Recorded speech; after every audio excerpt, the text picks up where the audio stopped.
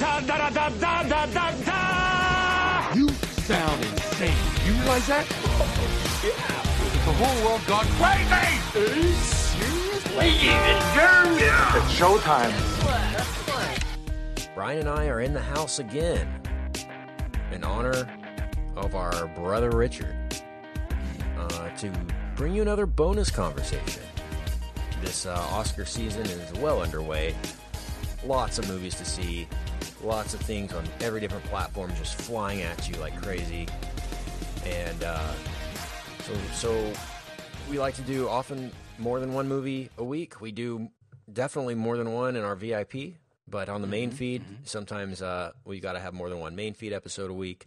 And so we're having several of those in the next few weeks, doubling up on those. So yeah, big time of year for us. So the bonus lots review, of extra content. Yeah, the bonus review for this week is a little Coen Brothers talk. It wouldn't feel right. This did not get a theatrical release, so we're going to have a talk about that, on what that will do to this. But so yeah, normally we would definitely have that as the movie of the week, but since it wasn't out, and since Harry Potter came out, that took precedent for our movie news portion and recommends and things like that. But we got to review the movie nonetheless. You know, the show must go on. This is the after show. Coen Brothers can't make a movie without us talking about it. Yeah, exactly. It's ridiculous. Exactly. Okay, so this time around, we've got Joel and Ethan Coen in the picture. Wow, the Coen Brothers. Joel and Ethan. Who would have? Whoa! It's not Eton Cohen though. We didn't let. He didn't get invited.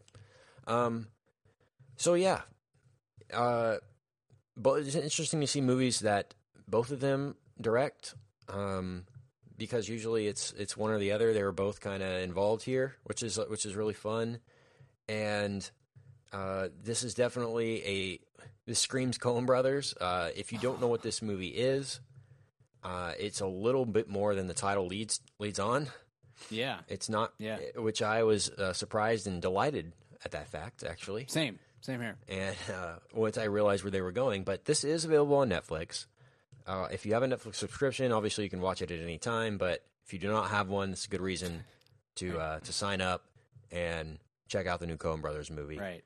Yeah. Because I understand Alfonso Cuarón's movie's coming out on there as well later this year, and it's getting Roma. like Best Picture shoe-in kind of award praise right now. So, yeah. If you look don't forward to have that. a Netflix subscription and you do subscribe, use promo code Mad About Movies Podcast. It will not get you a discount, but it might let them know that we're a thing. Yeah. So hopefully, people keep entering this. If you don't have a Netflix subscription, what are you doing with your life? Let's just ask that. You're making the wrong choice. It's weird that you're listening to this episode. If you don't Never have heard of Netflix and have no idea what this is. I'll go check that out. Yeah, exactly.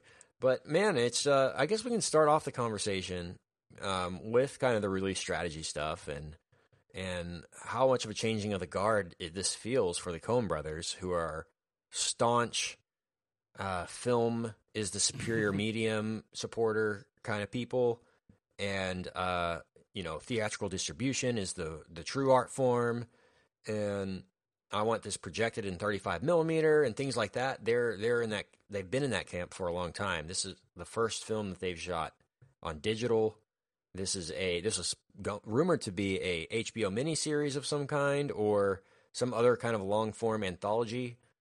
It instead was played out essentially like The Twilight Zone, or seeing 4 episodes of Black Mirror back to back or something like that, or an old Western with several different stories inside of it, and it's all told through the guise or the disguise of this novel, The Ballad of Buster Scruggs, right?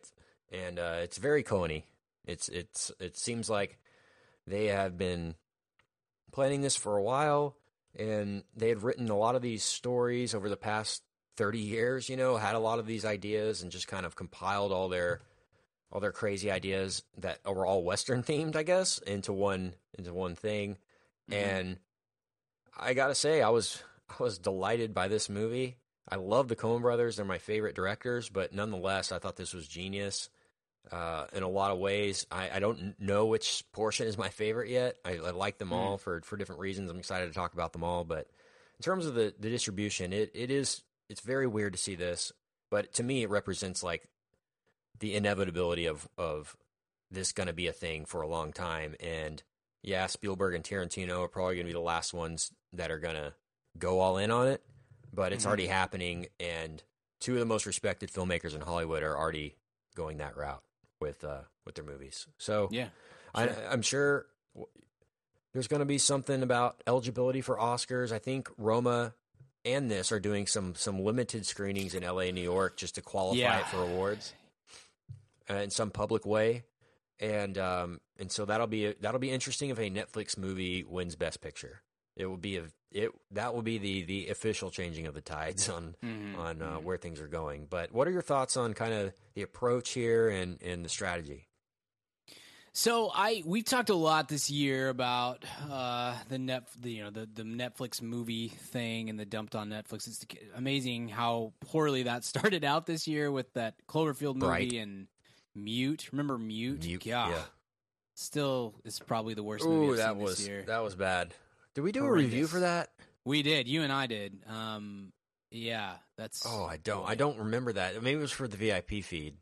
Yeah, we may have done that. But, yeah. Hey, anytime you can make. It's like I remember being very angry at that movie, but I don't remember when it was. Guess it was on the show. So atrocious. I love that every negative thought we've ever had about a movie has been on this show, pretty much, like publicly aired. Yeah. I can't take any of it back. I didn't say that. Negative and positive. That's true. That's true. We're over. People like to focus on the negative for some reason. I don't know why. I know. No clue why. I'm just kidding. It's fraud and Schadenfreude. You like to see other people fail, Right. But it is interesting that the year that they have had, that Netflix has had with movies, with original content, between that we started with those. There were several rom-coms that did actually quite well on Netflix, and now they're kind of ending the year with this, with Chris Pine, the Outlaw King, which I watched, sometime last week, and then they're going to finish up the year with Roma. I like the model. Look, I'm a big proponent of having smaller movies, especially, or limited distribution movies available in home as soon as humanly possible, because I think it sucks to advertise and put out a movie and then pretend like 95% of the country has no interest in seeing it, and therefore we don't even need to let them see it. I hate that. I hate limited distribution. I hate this came out in New York, LA, and for some reason Minneapolis. But it's going to be nominated for all the awards that you have to hear about, and you can't see it. Yeah, and you're not going to be able to see it for a month, and it makes me so. I hate it. It's a stupid, antiquated business model that just needs to be scrapped altogether. So I think Netflix, Netflix is kind of running this at this point, like kind of showing the way of one of the methods that you could get around that or kind of supersede it if you want to. I hope that Amazon follows suit, because Amazon has been making some really good movies over the last few years, and even their own original movies. Manchester by the Sea is a great example. That was an Amazon original movie, so it's funded or produced, whatever. The huge part, the studio. I've seen several Amazon Studios movies this year. Is Amazon, and that movie was not available on Amazon Prime until well after the Oscars. Wasn't it Eighth Grade? Wasn't that an Amazon thing? Maybe I can't remember. I'm not looking it up. I'm looking up the one we reviewed this year that was Amazon. Sure, but there are several. So do that. Put those out there. So I'm a fan of this model. This feels more like a Netflix, like it belongs on Netflix more so than Outlaw King did for sure, and. Obviously we don't know on Roma yet, but this feels right. This fits with what Netflix is doing. It feels like a movie, or it feels like a TV show. So that's probably why it feels more Netflixian in its sentimentalities and in its abilities. I will say this: one thing that Netflix is going to have to figure out. They've put so much stock into their original programming and buying movies that the Cloverfield thing was very interesting earlier this year, where they literally bought a movie away from its release date because it was going to get slaughtered at the box office, and so it's kind of a little bit of a win-win, although I think Netflix probably took a bath on what they actually paid for that. Like they really probably actually lost money, but it's all about this content creation and kind of pumping stuff out constantly and over again. If they are going to continue with this model, and I think they are, and I think they should, they need to, I'm interested what you have, if you feel the same way as me on this, Kent, but they really need to also, I think, put more behind putting newer movies on the service, because right now Netflix to me is the place to go for TV shows, for documentaries, for kind of limited run sort of stuff. The movie aspect of Netflix, which is funny because that's what they started with was movies. Yeah, it's like we get six. You never go watch movies on there. Yeah. That's so true. Six or seven straight to Netflix movies a year, and that's going to grow next year, and it's going to grow the year after that. And then like, oh, by the way, like you can watch The Firm or something. There's no real in between. And that, I think, if you want to change how people think about, if you want to make these movies mean more than just a very brief blip on the buzz radar of like, oh, this movie's on Netflix, I'll watch it because I am at home and it is available to me. And then these movies where you're getting some buzz because they're Oscar caliber type movies, or at least hopefuls, Roma and this, and Outlaw King was, I don't think it's going to, but similar sort of thing. If you really want to create an atmosphere where people think of your service as a movie production company or a movie service or whatever, you need to be finding there's no reason why, for example, that Netflix should not be paying out to license something like Hearts Beat Loud or something like that to put on Netflix. You should be able to go to Netflix to watch some of these smaller movies that got very, very limited releases or no release or whatever. And in doing so, I think they could really it could build more than just, like I said, like a blip on the buzz radar, and really do something more for them. So I really think they need to double down on that, or otherwise it's just, I feel like it's always going to be this kind of 6-7 times a year we're going to get excited about something on Netflix and we're going to talk about that movie, but we're not going to talk with as much credibility, I think, of their production company as a movie going. I don't know. It seems like a very easy straight line connection to me to say, well, we do these original movies and we really want them to be taken seriously as movies and win awards and be credible and all this sort of stuff, but no one thinks of us as movies anymore. So what can we do to kind of bridge that gap, bridge those two things together? And that's, anyway, I've long-winded there, but I feel like this fits really well with what Netflix is doing. Outlaw King felt weird. Roma may feel weird. It's just it's strange to put so much time and effort and money into this thing, like this is the next thing we're doing, while also really ignoring movies as a medium over the last 5 years, Did you see Okja last year? I didn't. I know that was a recommend from you at some point. I didn't I didn't have time to see it before end of year, and then that was a really powerful movie that was like Pete's Dragon-y kind of. Really good special effects, good moral and everything. And that was the first one that was like, Netflix can make some really good movies. They haven't had luck lately. You know that they bought the rights to Annihilation right after the U.S. Yes, yeah. Right after the U.S. It came out in the U.S., and then they put it out pretty much everywhere else, I think, on Netflix. So most people got to see Annihilation on Netflix, which I'm still thinking about that movie in some ways. Yeah, and Beast of No Nation. Beast of No Nation was one. Yeah, that was one that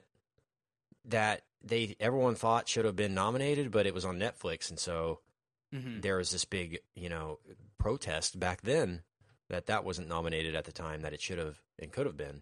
So they've struck out.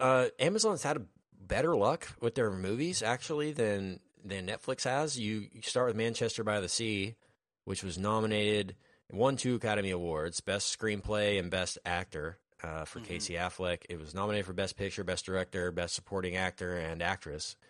So that's their most successful one. But they also had that Patterson movie with Robert Pattinson that did pretty well.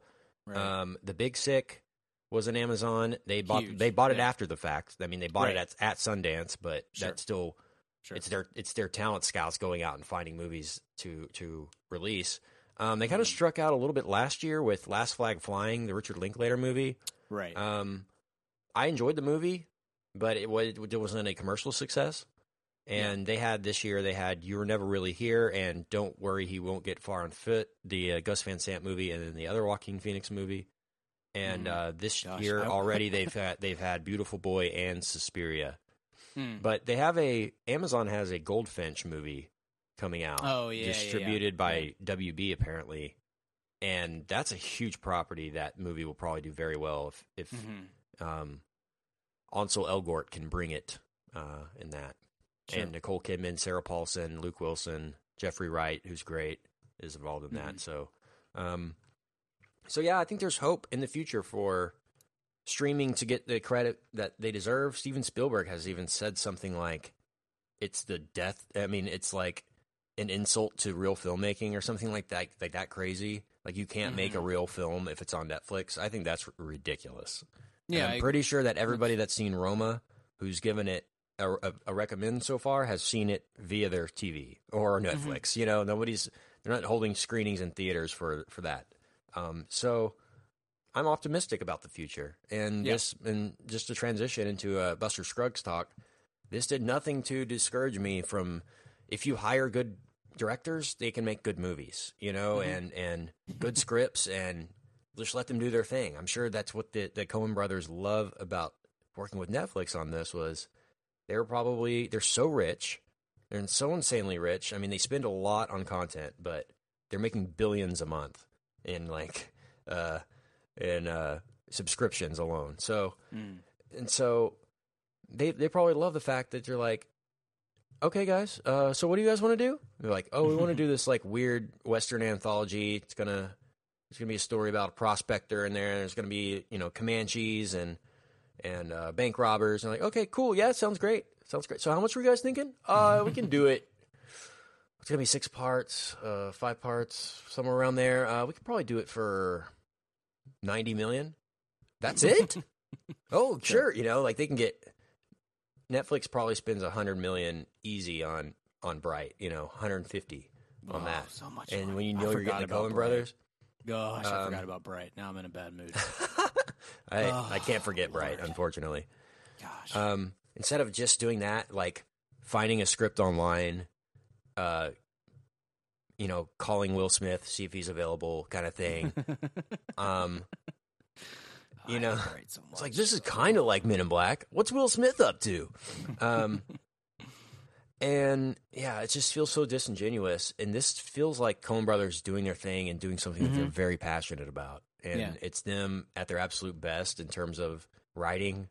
It's them at their absolute best in terms of originality, in terms of composition of shots, in terms of overall location scouting is unbelievable in this movie.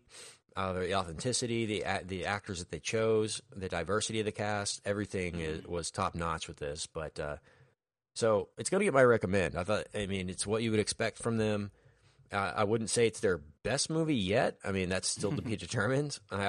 Their movies tend to be talked about more over time than they do in the moment. So I'll hold my judgment there. But this is exactly what you would want and expect from Coen Brothers. It's visceral, it's funny, it's emotional, it's heartbreaking, heartwarming. Everything that they can bring to the table, they do here in various different ways. And it's the most visually stunning movie that they've done. I'll say that. It's the most special effects heavy movie that they've done. And they were great at it. That scares you when you think of the Coen Brothers and you're adding CG and fight scenes and things like that in, because you wouldn't think they would know how to handle themselves in that situation. You don't think about it that much with them or associate it. But this was stunning. It was like The Revenant or something with some of these sequences, and I was like blown away at the realism and the authenticity, and still the entertainment value was really high. It wasn't just like, oh, we're living in the Old West, and this is just like a Saving Private Ryan for the Old West or something. It was funny, and that's what you always kind of the number one thing, right? Is they have a little bit of humor to pretty much everything they do. So man, it hit all the marks for me. What about you, Brian? Yeah, I really liked it. I had no clue what this was. I didn't know that it was anthology or whatever you want to call it, the segments, or there's a word that the kind of novella approach. Had no idea, and I'm glad I didn't know that going in. It made for a really. We don't get surprised very often, because we've done this show for so long and we pay so much attention to the movie news. We kind of have to. We have to pay attention to what's coming. We see all the trailers, all this for stuff. So like I'd seen a trailer for this. It's not clear in those, which is great. I'm super glad about that, but it's not clear in the trailers that this is a story's broken up over the course of 2 hours. You kind of think it's all one story. So I loved that approach. I think that I'm a huge proponent of the anthology idea on TV, and this is kind of a similar thing. Just I think you can do so much. I love short stories too. I just think you can do so much in those mediums, without running the risk of overexposing yourself or stretching or filling or anything like that. I love that. I love that approach. It was fun. It was incredibly Coen-y, it's every single one of these segments is just it's really them. It reminds me, my big thing with the Coens, as I've always said, is what I admire about them is they can do literally any kind of movie that they want, and it's always good. They can do a movie about 1992 Los Angeles, or they can do a movie about 1950s New York, 1960s New York during the musical revolution of America and all that. And they always put their touch on it. They did True Grit, it's very different, and Intolerable Cruelty and movies like that. But it just feels like this is a culmination of everything that they do well, and everything every experience that they've had making films has been put into this. And I really feel that. I really feel like they made this. They've been waiting to do this for 25 years, and now's the time. We finally have the stories. We finally have the budget that we want and need, and this would be a hard sell to most studios. Most big studios. To try to put this out, they'll be like, well, we have to. How do you advertise this? The trailer has to have a tale of 6 parts, or, come on a journey through the Old West, and they'd be like, no, we're going to trick people into thinking this is Tim Blake Nelson for 2.5 hours, and we're gonna swerve job you within 9 minutes. Is like it's perfectly timed out as if you're a screenplay. You want to hit the most important note right at 10 minutes, right? And they do literally shoot the dude in the head within the first 10 minutes. They're like, oh, okay, this is where we're going, and it. It's like you think credits roll right there. It's like a pre-show or something, but then they never return to Buster Scruggs really in the rest of the movie. Right, like we have seen this done a million times in indie movies. I mean, the Coens did a segment on Paris Jimate or whatever. This concept is not new. It is not typically done here, It's it's not. Thing, and that was totally. It's not and acceptable for the wide American public. Yeah, right. And it's done exactly. It's done that way because you can't sell it. You can't. There is not a way to advertise this, with trailers and ads and whatnot that would allow it to make money ever. There's just there's no way. You have to do it the way that they did it, and that's something that's great about Netflix is the the ability you can do things at Netflix and Amazon and HBO and whatnot that you cannot do at a major studio that you can't do on NBC, you can't do in any of these other mediums, and that's there's some pros and cons to that for sure, but one of the big pros is the Coen brothers get to make a movie that they want to make, and it's incredibly Coen-y. I mean, gosh, it reeks of Coen Brothers, which is great. Because I love the Coen Brothers, but it's so out there, and it's so different from what we typically get in a movie that we go to the theater to see. And that's, and Netflix provides a medium for that. That's awesome. That's a major pro for the value of Netflix. But dude, I loved this. I had so much fun with it. I loved the storytelling and the jumps, and they're all so dark, and all the stories are hilarious. Just like exceptional, man. I was blown away at their storytelling ability, at, like I said, how different the stories are, how they all have a different ending. They're not using the same tropes over and over again. They're heartbreaking. They're let's just start at the top. The Ballad of Buster Scruggs really just, I think its whole point was to be a swerve job. What you don't expect from Buster Scruggs, a Tim Blake Nelson type guy. He's rolling into town like Will Rogers, whistling and singing songs.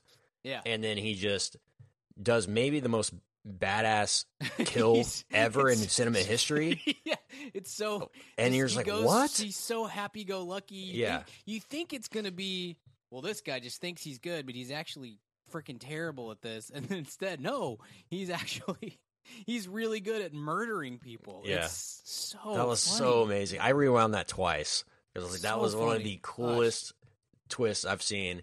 And then to twist you again, he goes out and there's immediately a standoff, an Old West standoff, right? And you just seen this dude off a guy in the bar with the heel of his boot in a table. And he immediately gets shot in the head, like instantly. Yeah. And you're like, wow. And then they do a weird animated song together at the end. And then it's like, what are we watching? And that's honestly as weird as it gets. They get all that stuff out of the way. All the other stories. Let's go with Near Agolodonis. I guess that's how you pronounce it. This is the one with James Franco, and he's the bank robber. Yeah. That's This funny. one, That's this one well done. felt. This one felt the most. I don't know. Tarantino-y, maybe. Sure. Felt a little. It just. It was the lowest point for me of the six. Oh, it's the shortest one for but, sure. Yeah, But it was fun, but it the was good dialogue still. by I Stephen enjoyed it. Root was just so authentically delivered that I was like, only Quentin Tarantino would write this dialogue. That's what I honestly felt like watching his little speech there when he's getting held up at the bank by James Franco. But I love I love the sequence of him being tied up on the horse alone, and then the Comanche attack happens around him. That's what I was talking about earlier, when it's like, wow, that sequence was incredible. And how that whole thing ends. I mean, this one ends on the worst note. You're right. It's just like, well, that thing ended pretty fast. He gets saved from the rope by a passerby, and gets free, but immediately is arrested again by authorities and gets hung. And he sees a girl before he gets hung. That's it. And that's the end of the story. But I think it exists for that one sequence. Like, man, it'd be crazy to have a guy hung up but not dead, sitting on a horse, and have this crazy Cowboys and Indians fight going on around them. How can we premise that? I like that a lot. The next one was the most disturbing for me, or the most... Meal Ticket? Was that the next one? Yeah, just the most kind of messed up. It really wasn't really dark, funny. man. It was super Really dark. It's Liam Neeson in a really dark place. And his son, I believe it is, or something, who Maybe has brother. Who maybe knows? brother or son, who has no arms or legs, but he recites poetry and does speeches as a sideshow gig. And Liam Neeson's job is to drive him around to various gigs, and he makes money off of him. The scene where he goes in with the prostitute and like turns him around to like face the other way, I was like heartbroken at that. And then it's a rough one. Yeah. And then what ends up happening at the end of that is even worse. Yeah. But so well done.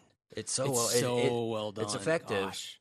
It's effective, but it's messed up. He goes, checks the he stops his stagecoach near a bridge, picks up a rock, walks over to see how deep the fall is or whatever, and next thing you see is just him driving away in the cart with his chicken, which he found. He found this chicken because they stopped making a lot of money, and they kept making less and less money, so he found a chicken that could do math.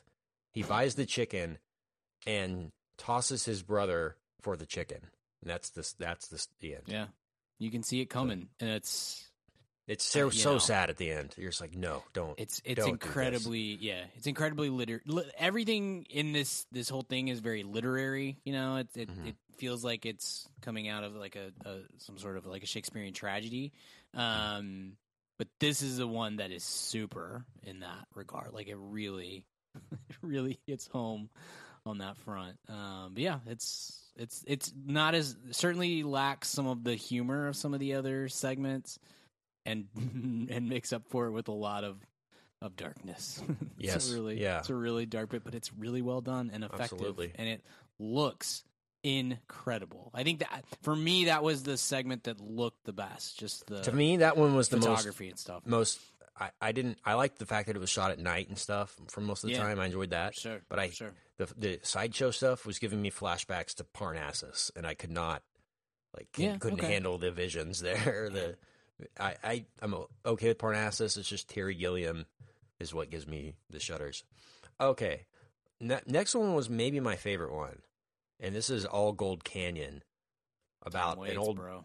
Tom Waits is an old prospector who arrives at a mountain and starts digging for gold. And I love gold rush stuff. I think that's a great premise for some kind of series or movie or something.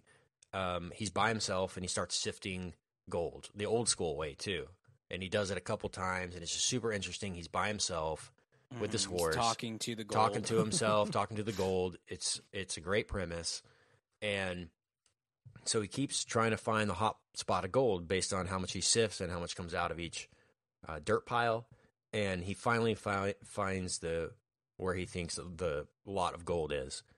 He gets really excited. He starts digging. He finds a giant gold nugget, and while he's in this giant hole, and a dude comes and immediately shoots him in the back right when he finds the gold. But then they pull the old twisteroo again, and the guy jumps in the hole to claim the gold, and wait, Tom Waits isn't dead, and he murders the guy and takes back his gold and rides away. It was awesome. I love that. I love that it's always what you least expect, and within 2 minutes, they have two twists. Mm-hmm. Oh, shoots him in the back. Oh, he's not dead. Shoots him again, You thought for sure he was dead. He's an old guy. He got shot in the back. Right. It's like, that's what you get for not watching your back, dude. Right. And he gets his revenge, and his joy when he's in the water. He's like, they didn't hit anything important. Like, realizing that none of his organs were hit, I love that part too. Tom Waits is great. Great. Tom Waits is probably the most American Treasure person we have not made an American Treasure. And it's just because I would have a hard time making a case for him beyond just saying he's just really cool. Like if you put 10 people in a room and they were all really cool people, and you just had a lineup, and you had somebody come up to the two-way glass, and you just say, okay, who is the coolest person in this room? That person is immediately like, oh, it's definitely that guy. That guy looks super awesome and cool, and he just has this coolness. He exudes this interestingness, It's so weird. But I love him. I love whenever he shows up in a movie, because he does. When he shows up, I think we said this on the Old Man and the Gun episode, but when he shows up that he is there for a reason, and he I don't know, he always has, and it's, I don't know, sometimes it's probably a paycheck, but sometimes it's just, you at least get the sense, and maybe he's fooling me, but fine, he's doing well if he is, but you always get the sense that he read this script and thought, yeah, I need to do that. I need to be a part of that, because that's me. I belong in this role, or this movie or whatever. He's so cool, and that was a fun way to use him. And he's the only person in that segment, basically, right up until the very end of it, which is cool. Wow, that's crazy. Yeah, I totally agree. And he, he always brings a lot of weight to what he does, and it makes it all the more better. It's just the icing, right? Okay, so we'll move on to The Gal Who Got Rattled. This, by the way, just in terms of Old Gold Canyon, that one was my favorite in terms of how it was shot. It was so beautiful. The green hills, valley, streams, all that. It was so picturesque, and I loved it. They're such good directors that you don't really ever catch on to their tendencies quite as often as you would. Like, I comparing him to Wes Anderson just in terms of composition of shots and everything, but it's so noticeable with Wes Anderson how he's such an OCD about it. So are they, but they do it. They mix it up so much that you don't ever say, well, this is way too structured. It looks way too perfect. You know, there's always something a little too perfect about how Wes Anderson shoots. And some of their shots are just epically composed, but you wouldn't necessarily know why. You know, they're just so good. Their natural way of shooting a scene and telling a story is remarkable. But the Gal Who Got Rattled, this proved to me that the Oregon Trail needs to be a show. Man, it really does. Doesn't this, like, if it was this exact vibe and it was just like an anthology series, I would totally watch that, man. Yeah. There's so much stuff that can happen, and that's a part of American history that has not been explored in media nearly enough. And this is, I'm guessing, their kind of Oregon Trail knockoff story. Guy dies of cholera immediately. What did you think of this one? My favorite one. It was? By far. Yeah, I loved it. I love it. The ending scene was incredible. Yeah, I was, and that is, it's the boy. It's I almost said it's the most lighthearted, but it starts super not lighthearted. But it to me it was the kind of the quintessential Coen, where it sets you up with a little bit of hope and then just wrecks it right at the end. And I thought it was, to me, it was by far the funniest of the segments. I giggled at kind of chuckled at a lot of stuff throughout, especially the Buster Scruggs one. But that one, I was actually laughing. The incompetence of this trail hand, but he looks the part, so you just kind of assume that he's going to be good at all these trail things, and then he just, like, when he can't kill the dog, I was laughing so hard, and then the dog just keeps popping up. And it's really sweet and touching in parts, and then it ends on a real, I mean, that the shootout sequence is really well done and great action and looks awesome, and the old trail hand is just, he's like, this is my time, this is what I do, and that was awesome. And it's great. And then it ends on such a bummer, and it is, to me, it was perfect. So no, that was my favorite one by far. I loved that segment. I was dying throughout. I thought it was great. It was really, really good. And yeah, pull the old twist again on you. This is just 7. We got to count the twists in this thing. It's got to be like 12. Like, it's 2-hour movie. It's crazy. Yeah, I love it. The one in this one is basically she commits suicide at the end. I mean, you would think she would, the damsel in distress would survive ultimately, and this is very Shakespearean tragedy of it's the Romeo and Juliet, where she dies without realizing it's a poisoned thing or whatever. Yeah. Right. Totally. But where I thought they were going with that was when I guess it's what's his name, Knapp. Billy Knapp, when he tries to marry her, it's like, hey, if we go to Oregon and we're married, we get twice the amount of land. Right. I thought where they were going with this was he was going to murder her, like, as soon as they got there and take her land. Like, as soon as they got on the property, like, your work here is done. Shoot her right at the end. Right. That would be the most Coen-y thing. But I was wrong. So, all right. Just the when the prairie dog, when he was. Yeah, when he hunts off the dog. And you hear the gunshot and then multiple gunshots after. That was so funny to me. It was just such that was so Coen, and I loved it. Where at the end where, and then during that shootout when all the horses are like falling in the prairie dog holes too. Dog got him. That was crazy. That's just like I say, the reality of what those times were like is incredible and needs to be explored. All right, The Mortal Remains, a.k.a. The Hateful Eight, Part 2. Right. What did you think of this one? No, it wasn't my favorite of the series. I will confess it was like 3:00 in the morning by that time for me, and I was pretty beat. So I think I was drifting a little bit here and there. I thought it was a fun setup. I'm not sure that the payoff was all that great as compared to some of the other payoffs that we had seen up to that point. Maybe more than anything, it suffers from being a little lesser than everything else we had just seen, or most of it. Yeah, they definitely didn't save the best for last. Yeah, no, that would be my complaint. It's almost like they failed because of their previous success in some ways. Like it just was had been so much great Coen stuff, and again that comes right after my favorite segment of the whole thing, and so the payoff. By the time I got, it was like, it was okay. It was in scene was really good. It's just that the kind of the conclusion was not that great. I agree. Something else I really admire about the Coens is they edit a lot of their own movies. Mm-hmm. And for me, as a producer, I have to edit the stuff that I think of and shoot and come up with. I can't. I can't understand a lot of filmmakers. Steven Spielberg said the same. Editor forever, and Tarantino did too until she died, and now he has Fred Raskin, I believe, who does Fast and Furious and some other stuff, has become kind of Tarantino's guy. But a lot of these directors have one person that they trust and one person only, right? Mm-hmm.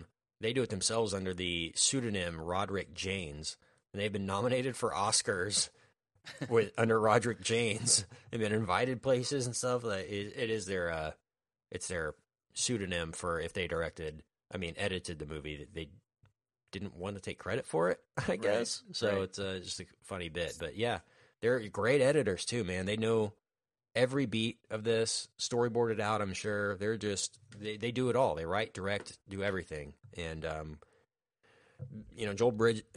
Jeff Bridges said it best when talking about the Big Lebowski, that Joel and Ethan literally every, and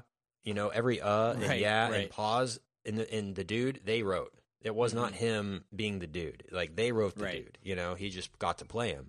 And same with Fargo, the oh yeah and all that stuff was all them, and they're just so versatile and creative. And this was a quintessential Coen affair. So if you've lasted this long and we spoiled the entire thing, I promise you it's still worth it. Still worth watching. It's a great experience. It's on Netflix.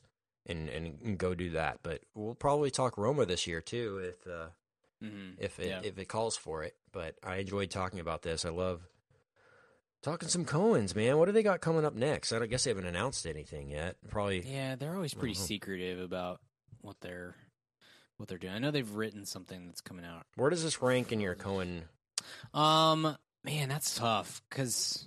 Right, it's probably not. Yeah, I mean, it's probably not anywhere close to the top 5, just because they've made so many. I mean, this is a really good movie, but it's hard to compete with No Country for Old Men and Llewyn Davis and Lebowski and Fargo and Raising Arizona. Like that, those 5 for 100% sure I would have ahead of this, and then some of the others you could start. And obviously, like. A Serious Man, number 1, Burn After Reading. I like Serious Man a lot. I do too. I like that movie, but it was funny. No one ever talks about it. Michael Stuhlbarg is greatness. He needs to be in everything. That may be my only complaint with this movie with Buster Scruggs is like there were so many when you're doing a segment based movie like that. I in some ways. I really want to see Adam Driver in one of these movies, I want to see Adam Driver in Coen World, and I thought it'd be pretty cool if Stuhlbarg showed up at some point in this whole thing. I would have liked. I get why it wasn't that way. I'm not begging for more star power in a Coen Brothers movie, but there were, when you have so many narratives and stories and they're done in short form, like gosh, I walked away thinking of like, man, all the people that I would love to see exist in this universe would be would be great. But they don't have anything on their IMDb at this point. So they have projects in development, but you never know with them like what that actually means, you know. Totally. All right, man. But, yeah, what about for you? Is it Coen Brothers? Is it top 5? Is it? Man, it's right outside. Okay. I would go Fargo, No Country for Old Men, Raising Arizona, Inside Llewyn Davis, True Grit, and this probably. Okay. That'd be my top 6. Lebowski. So. Oh yeah, Lebowski. See, it's hard. It's tough, probably man. top 3. I mean, yeah, I can't put anything ahead of Fargo or No Country for Old Men. Right. Lebowski's such an outlier though, because it's so out there. It's so different than Yeah. all their others are more about the country or old times or whatever, and that's just such a random movie. Yeah. It's just but your yeah, opinion, yeah, man. I'd probably bump True Grit for Lebowski. But yeah, definitely. Same here. Okay. Good times. Remember What's your Hail grade Caesar, on by this? the way?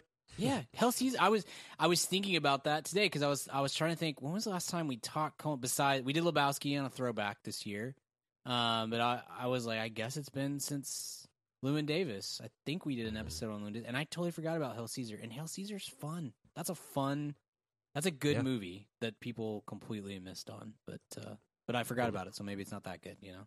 So Yeah. So what's your grade here? What are we? I'm gonna go. Man, I'm gonna go A+ with this. Nice. I want to go solid A, but even the stories that I didn't like, any other person makes those, they're A+. You know, Sure. As short films. So, A+ for me. Everything I want in my Coens, I got. What about you? I go A. And I think it's really. It'll be in contention for my top 10 of the year for sure.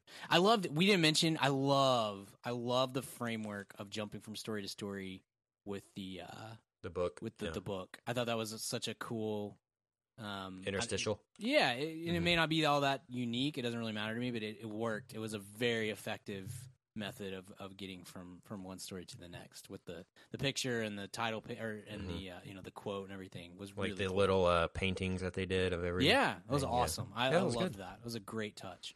I wonder if they sell that book, like the Ballad of Buster Scruggs, that like looks like that. They need to sell that. I'd buy it. Yeah, sure. Okay, so an A and an A+ for Ballad of Buster Scruggs. Cool. Nice. Well, thanks for joining us for this bonus conversation. We'll be back in the VIP. We released a Rain Man episode just now, and we'll have more to come there, as well as we're talking Widows next week, I believe. What else is the movie? Ralph?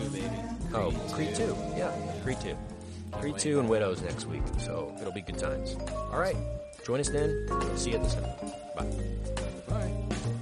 Hey baby, I hear the blues are calling, tossed salads and scrambled eggs. And maybe I seem a bit confused. Yeah, maybe, but I got you pegged. But I don't know what to do with those tossed salads and scrambled eggs. They're calling again. Scrambled eggs all over my face. They're making me yah-yah. Your salad